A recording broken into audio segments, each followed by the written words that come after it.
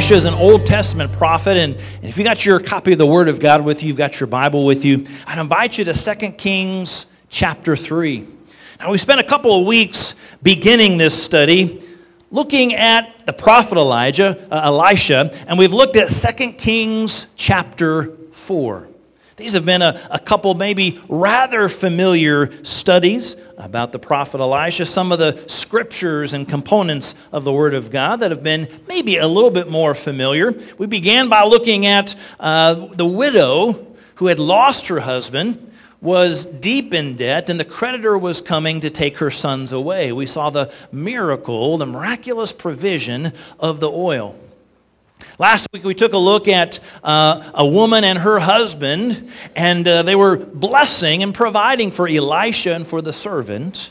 And they said, "Let's do something for you.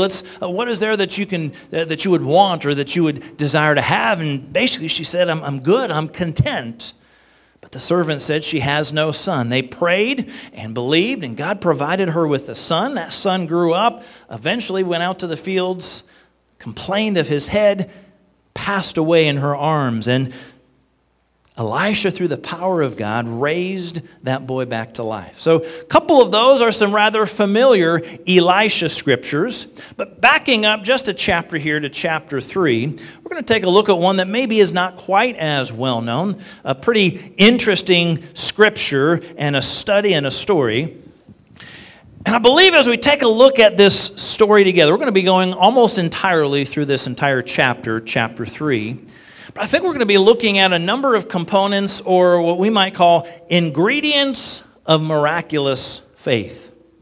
How many of you know many things take ingredients? If you like chocolate, if you like cake, if you like ice cream, there's a whole host of ingredients that make that special food that you enjoy so worthwhile. And it takes kind of all of these ingredients working together in somewhat of a similar fashion. I think there's some ingredients as we take a look at this scripture. We take a look at 2 Kings chapter 3. Not that we say, okay, this is all about us, and it's got to be you having this faith, and you having this, and you having that, and then we're going to dictate or tell God what to do. It's not that. I do believe that there are components or ingredients of faith that are worthwhile and helpful to have. We're going to be exploring this study and this chapter together. So we're going to begin in verse 1. And so it'll kind of take us a little while to work through a good portion of this scripture. We're going to get through almost the entire chapter throughout our time together. 2 Kings chapter 3, beginning in verse 1. It says, "Now Jehoram, the son of Ahab." Let's pause right there. How many of you know when you read through the Word of God, in particular certain chapters, there's some lists of names, and sometimes they can be a little bit challenging to go through. We're going to get through a number of different names because there's a number of different individuals in this particular chapter. And so this is Jehoram, the son of Ahab. Now, last year, we spent quite a bit of time going through the prophet Elijah. And Elijah was a prophet during the reign of King Ahab and his wife Jezebel. Yes, you've heard the term Jezebel, and it refers back to this woman. So Ahab and Jezebel, not a godly couple at all, a rather wicked, sinful couple of individuals. This wicked king, Ahab, his son now is Jehoram. And he is the king over Israel. So Jehoram, the son of Ahab, became king over Israel at Samaria in the 18th year of Jehoshaphat, king of Judah, and reigned 12 years. How many of you are glad you're not reading through the text this morning? We've got all kinds of interesting individuals, and we're going to pronounce it best we can. So you've got Jehoram, king of Israel, son of the wicked king Ahab. And then it also mentions Jehoshaphat, the king of Judah. Now, kind of in your mind at this particular point, Israel is a divided kingdom. So you've got Israel as the northern kingdom, Judah as that southernmost kingdom, that individual tribe. And so you've got individual kingdoms at this particular point. And we're seeing Jehoram, the king of Israel, which is the northern kingdom. Jehoshaphat, the king of Judah, in the southern kingdom. And he, verse 2, this is back to Jehoram that we're starting with. He did evil in the sight of the Lord, but not like his father and mother. For he put away the sacred pillar of Baal that his father had made. Now, that word Baal, that individual Baal, probably rings a bell. And again, back last year, we spent an entire Sunday going over this incredible account of the conflict with prophets of Baal.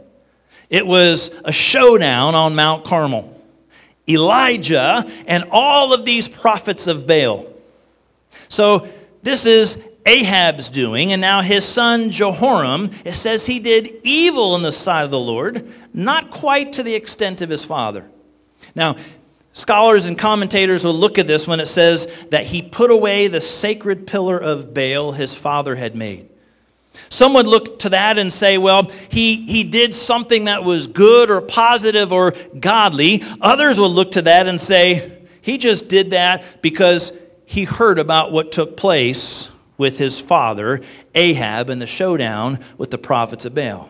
Whatever his motivation for doing it, we're not quite 100% sure.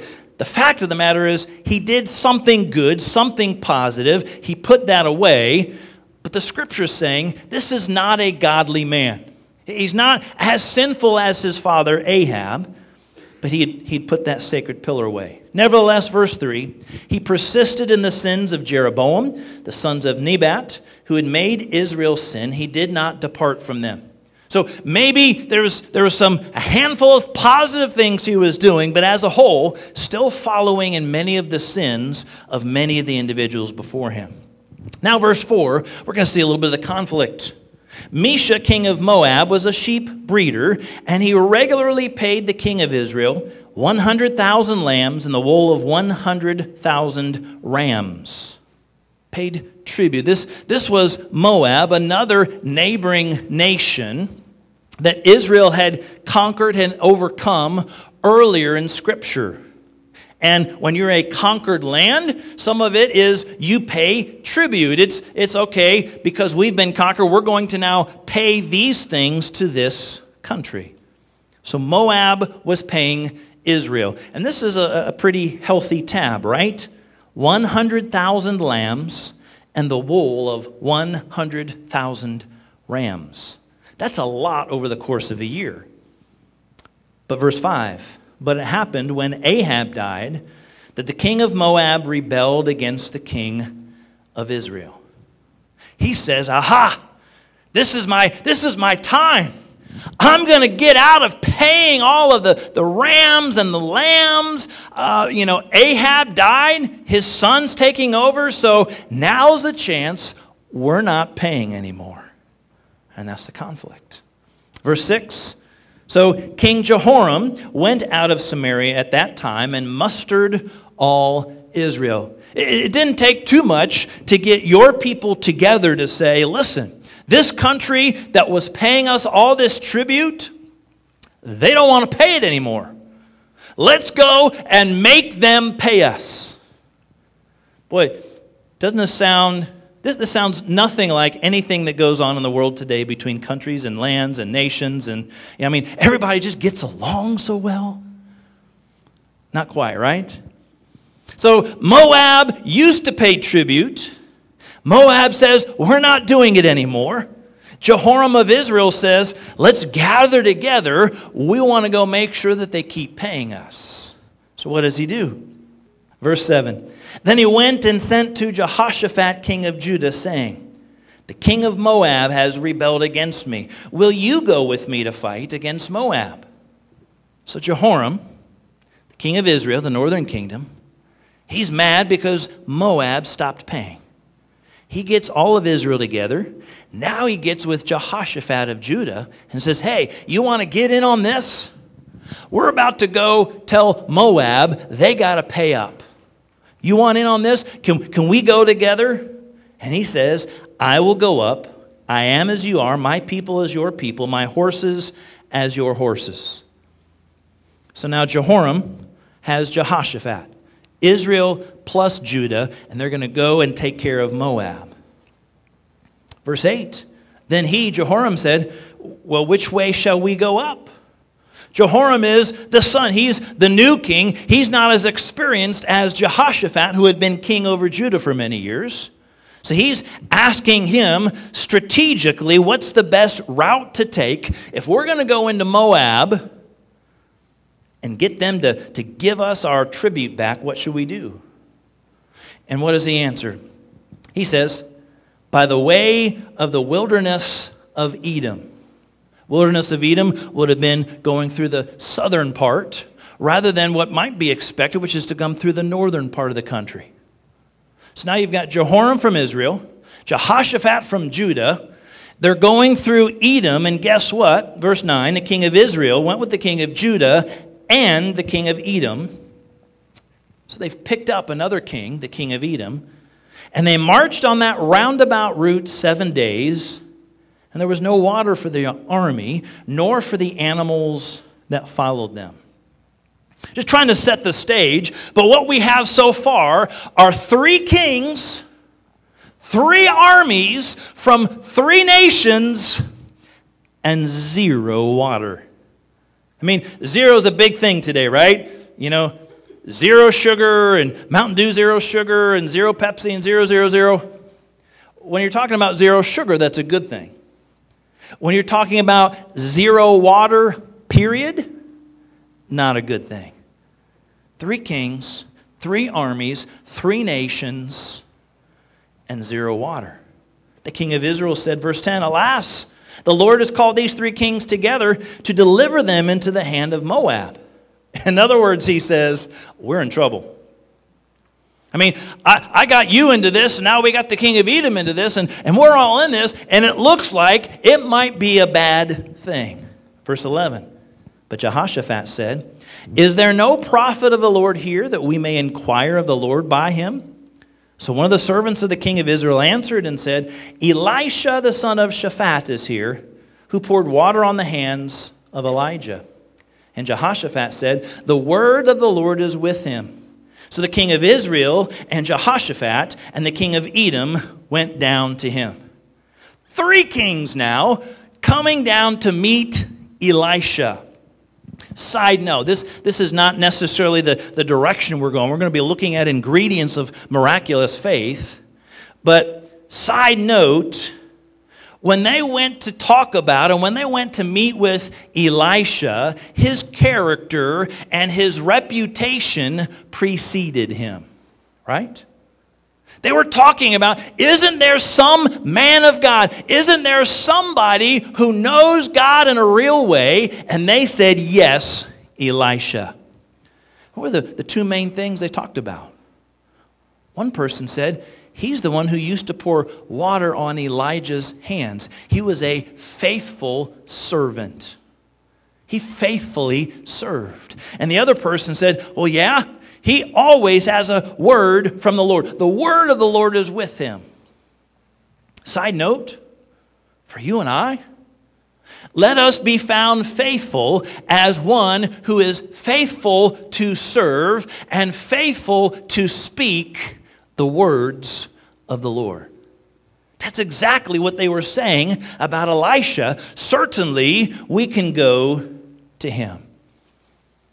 But if we're talking about ingredients of miraculous faith, as we pause right here, number 1, I believe we need to go to God first. Now, we read this story, and we spend a lot of time trying to set it up because it involves a bunch of people and lands and countries and tribute.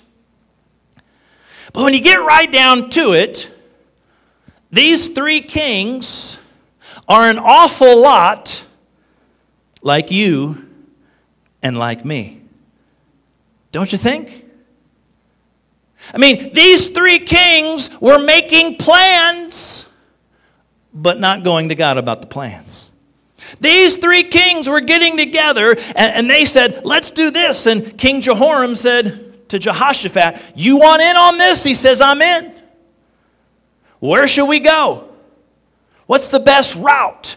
The southern end. Let's go through Edom. And by the way, we'll pick him up too. I think he'll come with us. So one king talks to a second, the two talk to a third. They talk strategy, they talk direction, they talk how are we going to attack. And it takes them forever. It takes them 7 days to take this long roundabout route. They've got 3 armies they're trying to string together, and they're trying to do this all on their own, and then they run out of water. And then and only then does one of them finally say, hey, I have an idea. Maybe we should ask of God, is there somebody, anybody, who can inquire of God? Now we laugh and we chuckle at sometimes the actions of people in the Word of God. Look at these knuckleheads. Can you imagine? They made all these plans. I mean, the one king and the second king and the third king. They did all of that without going to God? Yeah, we can't imagine. Because chances are good you and me, at some point in our life, we've done the very same thing. We've not always gone to God first. Chances are we've run into an issue, we've run into a difficulty, and we've said, I can handle it. I got this. I'll help you out. I know someone who, I think someone can, and from our wisdom, from our insight, from our resources, from our connections, you name it, we think we can sort of figure it out. And chances are good, at some point in time in our lives, we've tried, and we've attempted, and in some cases, we might even have made things worse. You ever felt that way? You get in a pickle, you get in a jam or some other kind of food metaphor, and you try to handle it yourself. And you try to work a little harder, and it's like you're spinning your wheels, like you're stuck in mud. Nothing's happening, nothing's going anywhere, and you look around and you think, maybe I need to go to God about this. In a sense, that's what these individuals were doing. Now listen, hear me. Going to God at any time is a good thing. God wants us to go to Him. And we can turn to Him in trouble. And we can turn to Him when things look bleak. But I want to encourage us to go to God first. Part of that ingredient of miraculous faith, we're learning from some of the insights and some of the choices of others, in this case, what not to do. They went to God as a last resort. You've got one king who's not very godly, connecting with another king who's not much better, connecting with a third king who has nothing to do with God. And they're making plans and decisions all by themselves. And it doesn't work out very well. And they're out in the midst of this journey with no water, tired, hot, thirsty, still haven't even gotten to Moab, and they have no water. And someone says, maybe there's a man of God. Maybe somehow we can go to God. Our tendency, much like theirs, is often to go to every other option except for God. I mean, this seems so easy, doesn't it? 3-on-1, it seems like it's not even a fair fight. It's not a fair battle. 3 kings, 3 armies against one. But if you can't even get to the battlefield, if you can't even get to that place of Moab where you're going to ask for that tribute to come back, you're not going to be very successful. So they tried to plan things on their own. They ended up on the journey, tired, hot, no water for them or their animals or it's kind of like their vehicles, right?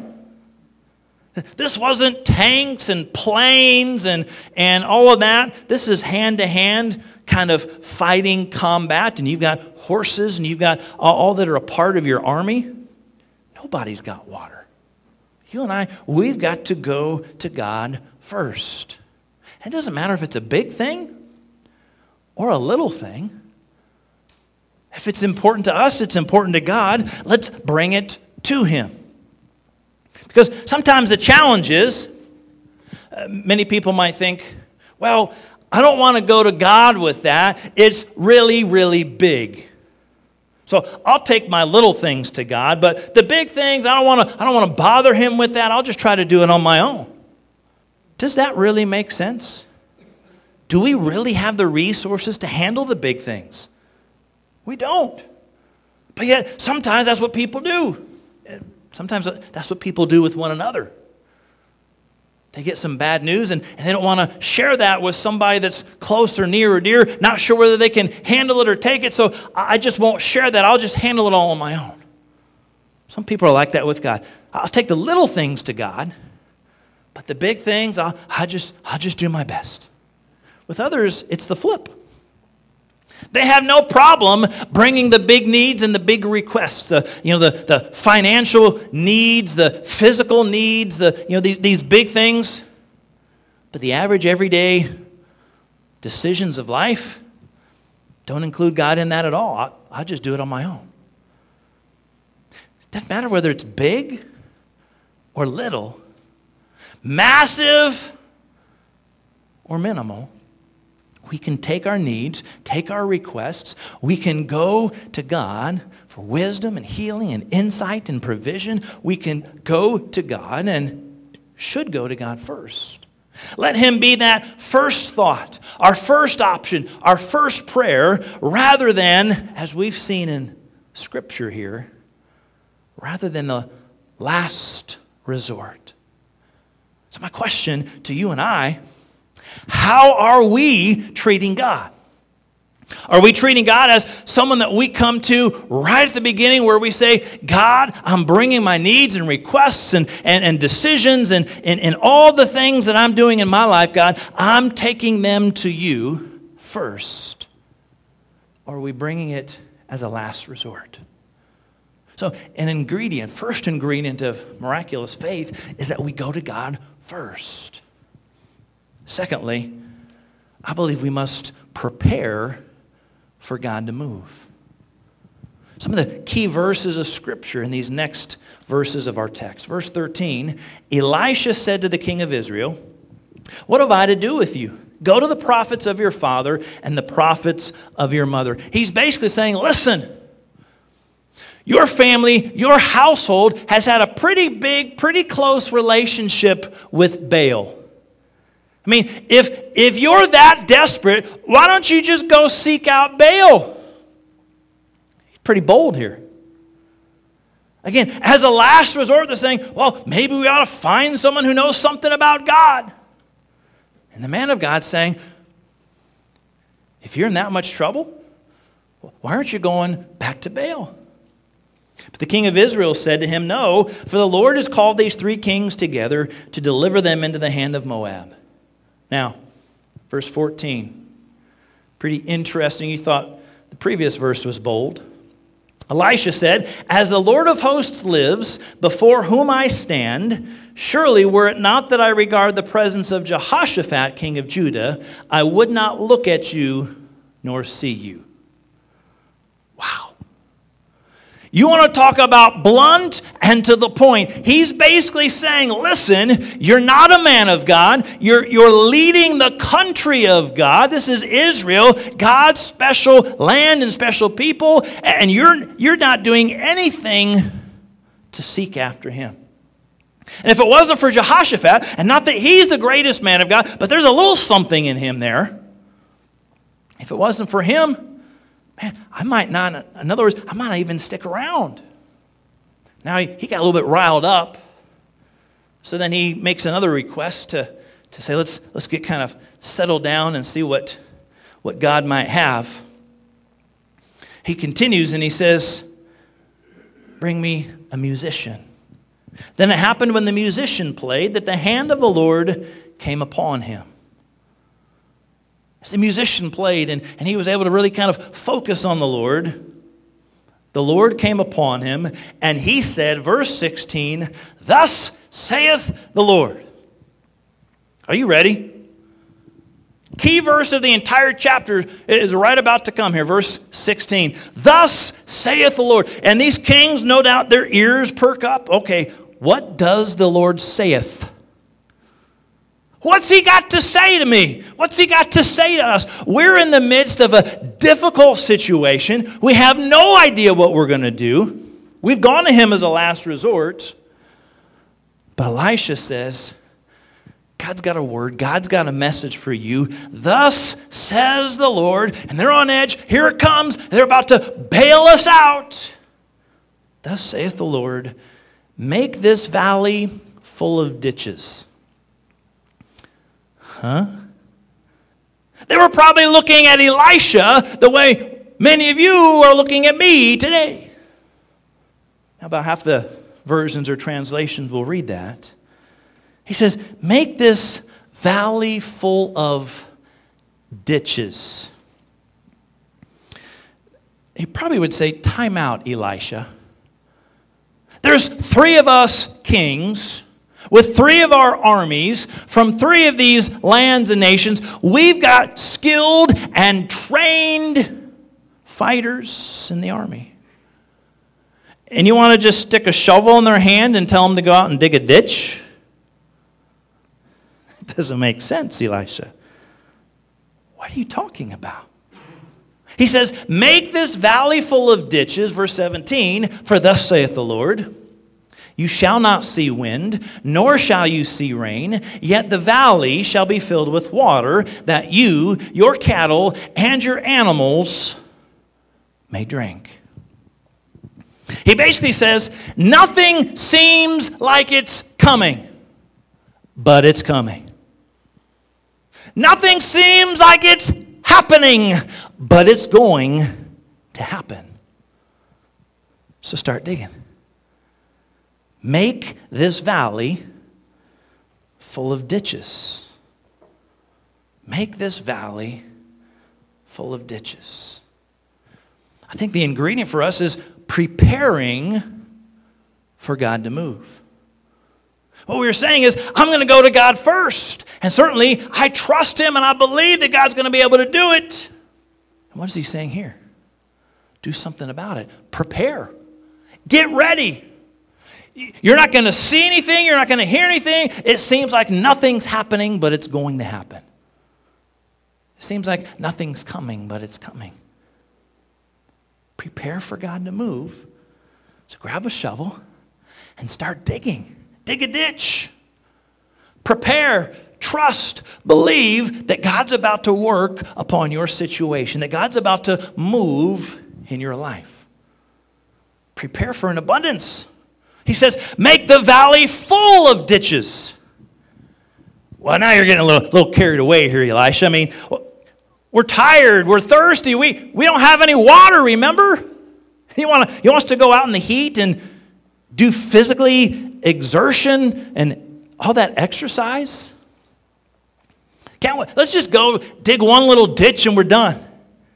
He said, no. The Lord says, make this valley full. Get ready. I mean, if you want to get ready, let's get ready. Make them full of ditches. He says, prepare. Get ready. Start right where you are. You're right here in a valley. So grab a shovel, dig right where you're at. Sometimes we want to wait until God moves, and then we'll act. It's a little bit of that bargaining with God. Well, God, if you do this, then I promise I'm going to come along behind you and I will do that. But you go first, God. The challenge and the encouragement here, Elisha's saying, you've got to get ready. God's about to do something. Are you prepared for it? Are you ready for it? Or are you waiting for God to do something first? Don't wait till later. Go ahead and do it now. Dig now. Provide an opportunity for God to meet with you in your life. See, So many times we want the move of God. We want the celebration of what God's doing without the preparation of getting ready for what God's about to do. Celebration involves preparation. Now, it doesn't quite make sense. Might not necessarily make sense to you and I. Might not necessarily make sense to them. They are getting ready to dig some ditches in a valley. They're simply going to get ready for or prepared for what's coming. Are you and I prepared for what's coming? I think God wants to do something incredible in you and I individually, in our families, in our church. Are we getting ready and prepared? What kind of ditches might we need to dig that allows opportunity of God connecting and speaking into our hearts and into our lives? Maybe to carve out a little bit more time to be with God and hear from God. Maybe to find a little extra time of prayer. Find a little extra time of reading and studying God's Word. Maybe some of the disciplines of worship and fasting or other things. But what are we doing to spiritually prepare and get ready to receive for when God moves and blesses? We all want the celebration, but many times forget about the preparation.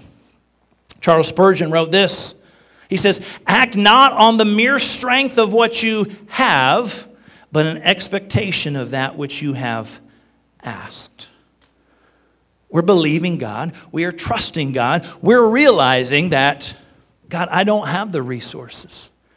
I don't have what's needed for the situation that I'm facing. For them, 3 kings, 3 armies, 0 water. The preparation was to dig a whole valley full of ditches for whatever God was about to do. He just simply said, it's going to come. You won't see the rain, you won't see the wind, but the valley will be filled with water. So get ready. Dig. Prepare. Are you and I spiritually ready for what God's about to do in our lives individually? Let's prepare. We're trusting God to move. We're believing for Him to move. We're coming to God and hopefully going to God first for wisdom, guidance, direction, healing, provision, all of that. Now let's prepare. I believe that God's going to work, God's going to move, so I'm going to prepare and get ready. Ingredients of miraculous faith, we go to God first. We prepare for Him to move. Thirdly, I think the challenge for us is to think big. 2 Kings chapter 3, verse 18. This kind of blows you and I away. This is Elisha still giving the words of the Lord, and he says, "This is a simple matter in the sight of the Lord." Oh, let's just stop right there. Just to remind us what we're talking about. We're talking about 3 kings with 3 armies in the middle of nowhere with 0 water. And they've been instructed to dig a valley full of ditches. And God says, you won't see wind or rain, but it's coming and it's going to be flooded. And by the way, that's a simple thing in the sight of the Lord. Wouldn't you and I, our minds are kind of blown and we're saying, that's a huge thing in the sight of man. But in the sight of the Lord, to bring some water in the middle of nowhere for 3 kings and 3 armies, no biggie.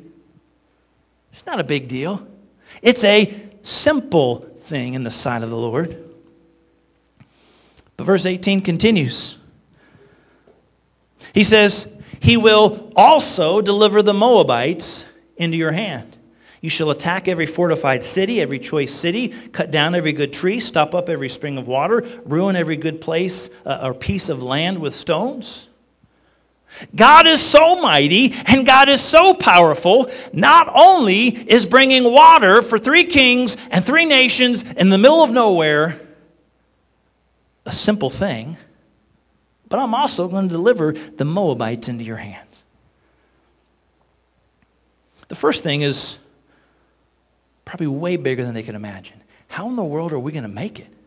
How are our animals going to make it? How are we going to have the water, the hydration, the strength and stamina needed to continue to go into Moab? I mean, they're just thinking about the here and now.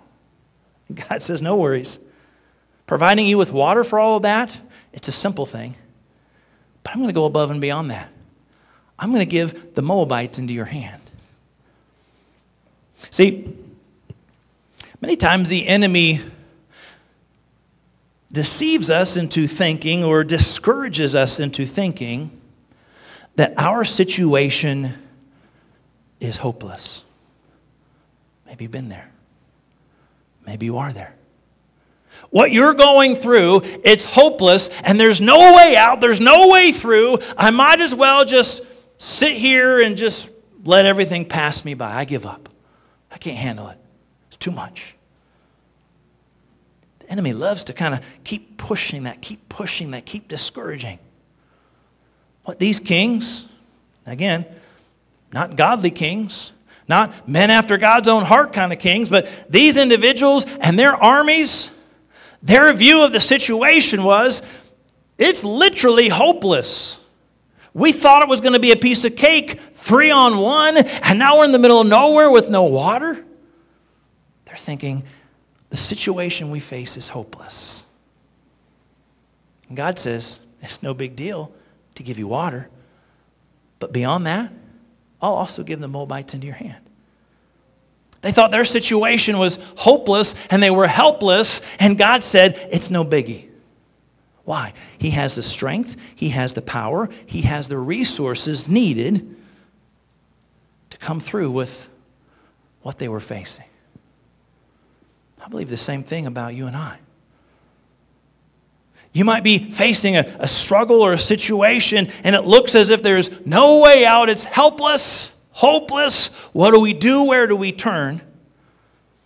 Understand, God has the might, God has the strength, God has the resources, God has the capabilities to heal or guide or direct or provide, whatever the situation might be.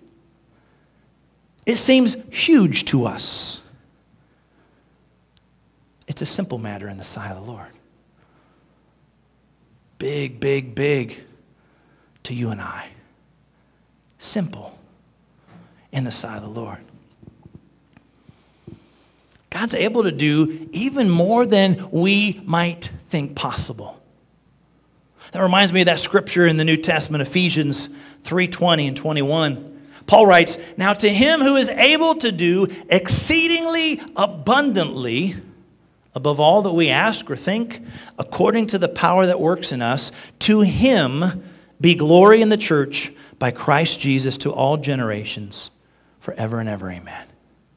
Now, you want to get a little charged up, a little bit encouraged in God?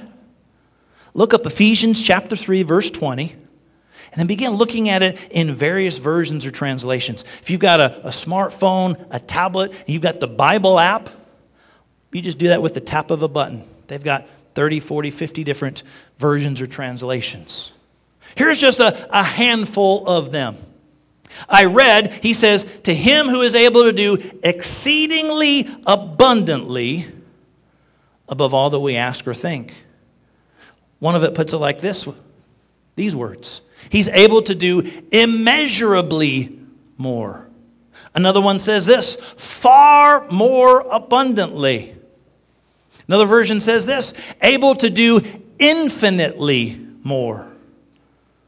The Message translation, which is a little bit more of a paraphrase, kind of puts it in the longest amount of words, but it says, far more than you could ever imagine or guess or request in your wildest dreams. In other words, God's able to do way much more than we think possible. In our minds, if we were there and we're one of those kings, we're one of those armies, we're thinking just getting a little bit of water for everybody to have a little something and just not die of heat exhaustion? I mean, that seems pretty far out. How are you going to find enough out in the middle of nowhere? It seems far beyond what they could imagine. And what was far beyond them was a simple thing to God. But then God said, I'm going to go beyond that. And we're going to have you have victory over the Moabites. So, ingredients of some miraculous faith. Let's go to God first.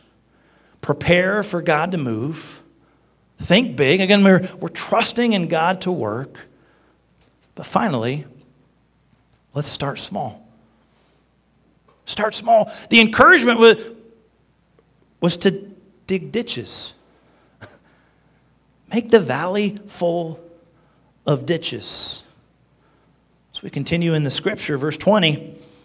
Now it happened in the morning when the grain offering was offered that suddenly water came by way of Edom, and the land was filled with water. It says this happened in the morning, which means it was kind of an understood thing. It wasn't specifically mentioned. He said, make this valley full of ditches, and the next morning water flowed, implying they were obedient to the voice and word of the Lord. In most every scripture, in most every biblical account, obedience is going to be in there somewhere. It's kind of an understood, almost a hidden aspect, but they were instructed to, and then water came suddenly out of Edom. That's the land of that third king as they were heading through from the southern end. Suddenly water came. The land was filled with water. Now, we're going to see God do the and then some. Because they had the water that they needed. But now verse 21, when all the Moabites heard that the kings had come up to fight against them, all who were able to bear arms and older were gathered, and they stood at the border. So they heard they're coming up through Edom. Maybe they weren't quite ready or prepared for that. They thought if somebody would come, they might come by the northern end. So everybody who would and could, they gathered at the border. They're trying to get ready because they know there's 3 kings, 3 lands, 3 nations coming against us. Verse 22.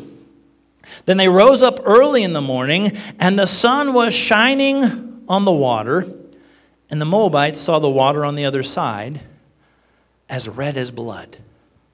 The miracles of God, not just to provide water for them, but confusing the Moabites. They saw all of this water, almost like that mirage, and they saw it as blood. Verse 23, they said, this is blood. The kings have surely struck swords and killed one another. Now therefore, Moab, to the spoil.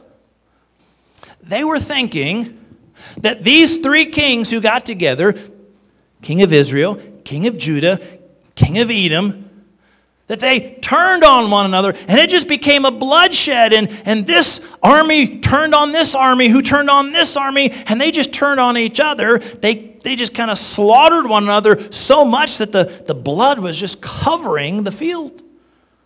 So what did they think? Let's just go scoop up all the good stuff, right? Let's go gather up the spoils.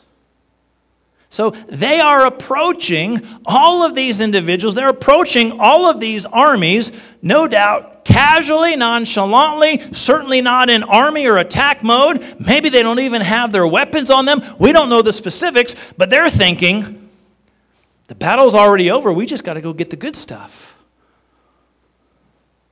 So when they came to the camp of Israel, Israel rose up and attacked the Moabites. They fled before them and entered the land. It was almost like a surprise attack. They show up thinking they're going to get goodies, and instead, they get conquered. And what did it start with? It started small with 3 kings and 3 armies who somehow obeyed a simple message that said, we're going to dig ditches in the middle of nowhere when we have no water. That's some miraculous faith to trust and believe that God's going to work in their lives and their situations. Only God's able to send the water. Only God is able to do the provision. Only God is able to heal bodies. Only God is able to supply what's needed. Only God is able to restore relationships. Only God. And yet sometimes God nudges or encourages or asks that we dig a ditch. Step out in faith. Start small. Do the simple that He has asked us to do. And trust and believe that He will come through. What was their part of the miracle? Their part of the miracle was just to dig. God's the one that supplied the water. God's the one that allowed them to conquer the enemies. So when it comes to your situation, when it comes to my situation, let's not overlook our part. Now, let's be cautious. We're not saying that when I take a step of faith, that just demands and I make God do what I want. That's not what we're saying. That's not what's taking place. But stepping out in faith to say, God, you're asking me to do something simple. You're asking me to obey. You're asking me to step out in faith. God, I'm going to do that. Trusting, believing you are the one that's able to handle the situations I face. Don't overlook our part. James says, faith without works is dead. I trust and I believe God. I'm just not going to do anything. Sometimes He might ask us to take a simple step of faith. Sometimes He might ask us to dig a ditch. Don't overlook what God is calling us to do. And let's not attempt to try to do His part. We can't do the provision. We can't do the healing. We can't do all the guiding and directing. That's often what gets us into trouble in the first place, is us trying to do things on our own. So let's stick to our part, which is faithfully obeying what God nudges us to do, and let's trust and rest in Him for His part, which is the faithful provision, the faithful healing, the faithful direction and guidance. Ingredients of miraculous faith involves you and I going to God first, not last. It involves us preparing and getting ready for God to move. Celebration involves preparation. It involves thinking big, but starting small.